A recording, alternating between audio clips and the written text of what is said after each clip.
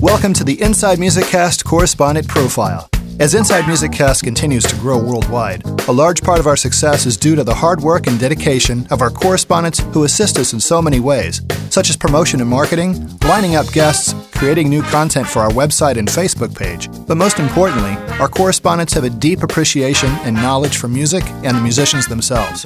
And today we're chatting with correspondent Max Zape. Hey Max, thanks for joining us today. Hey, it's great to be here. Hey, thanks. You've been a contributor for IMC for a while, and you're one of our, I think you're the only full-time musician that's actually a correspondent for Inside Music Cast. So you've been busy. You're pretty much gigging every single night, aren't you? Try to. Yeah.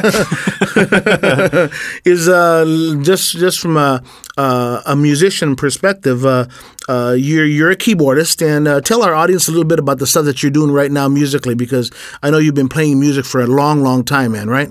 Oh, very, very long time. Yeah. But most of my stuff is like in the smooth jazz genre, Yeah. because a lot of the guys I work with, that's what they do. Yeah. But I also do top 40 and, other stuff to pay the bills, if you know what I mean.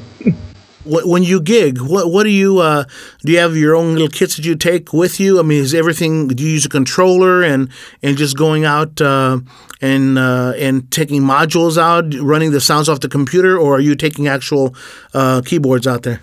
No, I don't trust computers that much.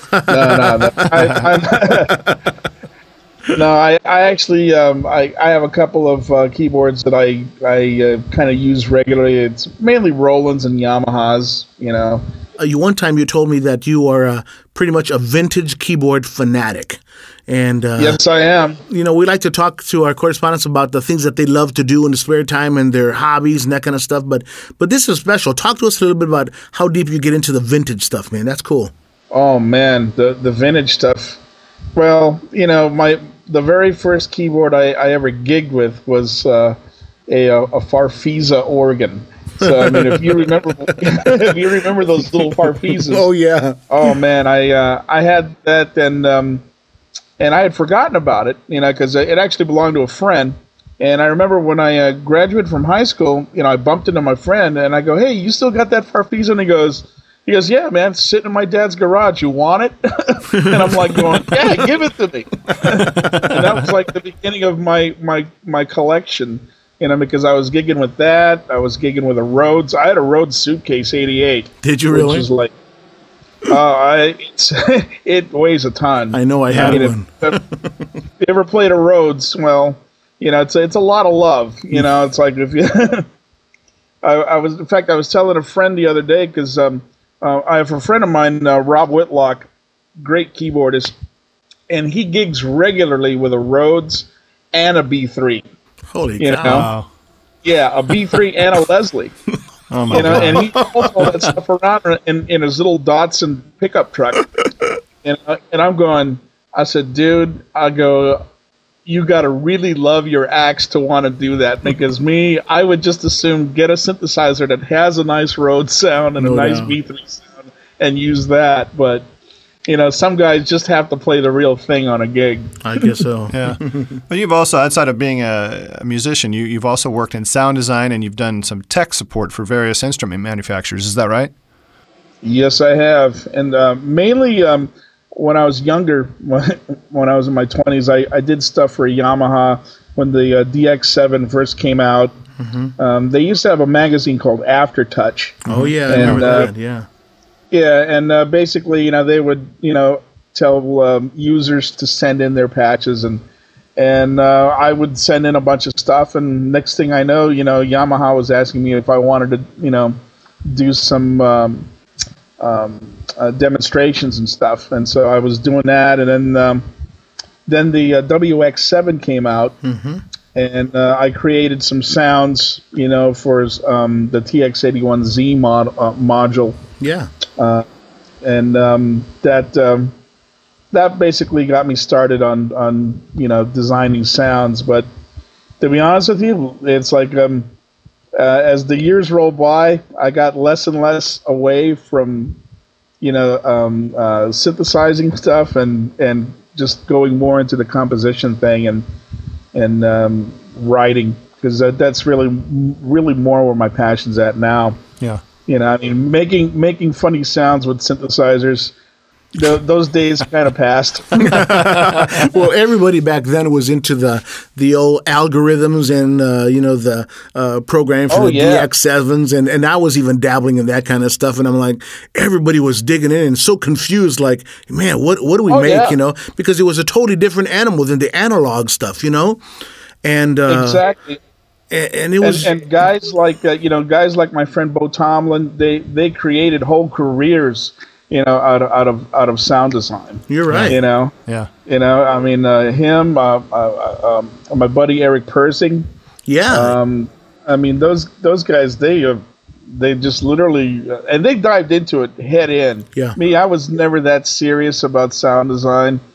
For me, it was just a passing hobby, something to get the job done. Mm-hmm. Yeah. And nowadays, I'm more of a sound tweaker. I'll find something that's close, tweak what I need, and then move on. Yeah. Because I really don't have time to start from scratch anymore. Yeah. Just by curiosity, because you were involved with the DX7 at the very at the beginning of it, were you able to? Did you happen to be at the Anaheim show when it was debuted or not? No. Okay. I was there the year after when they debuted the Mark II. Mm-hmm. Okay, I was just curious. I was more of the Mark II series, because I had the Mark II with the floppy disk, the 2FD. Yeah. Well, changing subjects just a little bit. Tell us about artists that you've grown up listening to that have influenced your career and the way you play. Mm-hmm. Oh man, where do I begin? A short list. That's a big question. Just a short list. Yeah, the short list. I would say like my first keyboard guys that I listened to a lot were like Bob James, Tom Coster when he was with Santana. Mm-hmm. Oh my God, the guys that played keyboards for George Benson on the Breezin' album, Jorge Dalto and Ronnie Foster. Yeah. Those guys were really big influences, at first, and then later, as I got older, I started getting into fusion. I had one of my older cousins turned me on to Weather Report, and Chick Corea, and that kind of messed me up.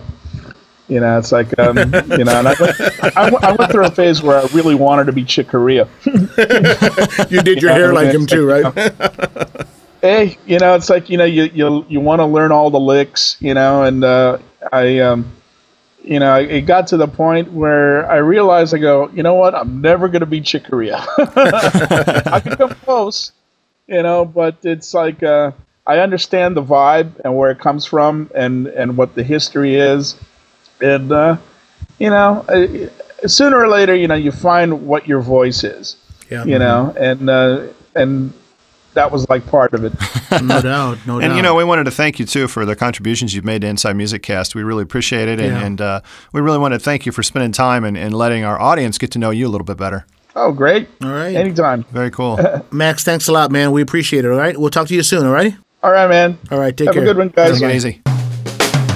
To learn more about Inside Music Cast, please visit our website at InsideMusicCast.com or find us on Facebook.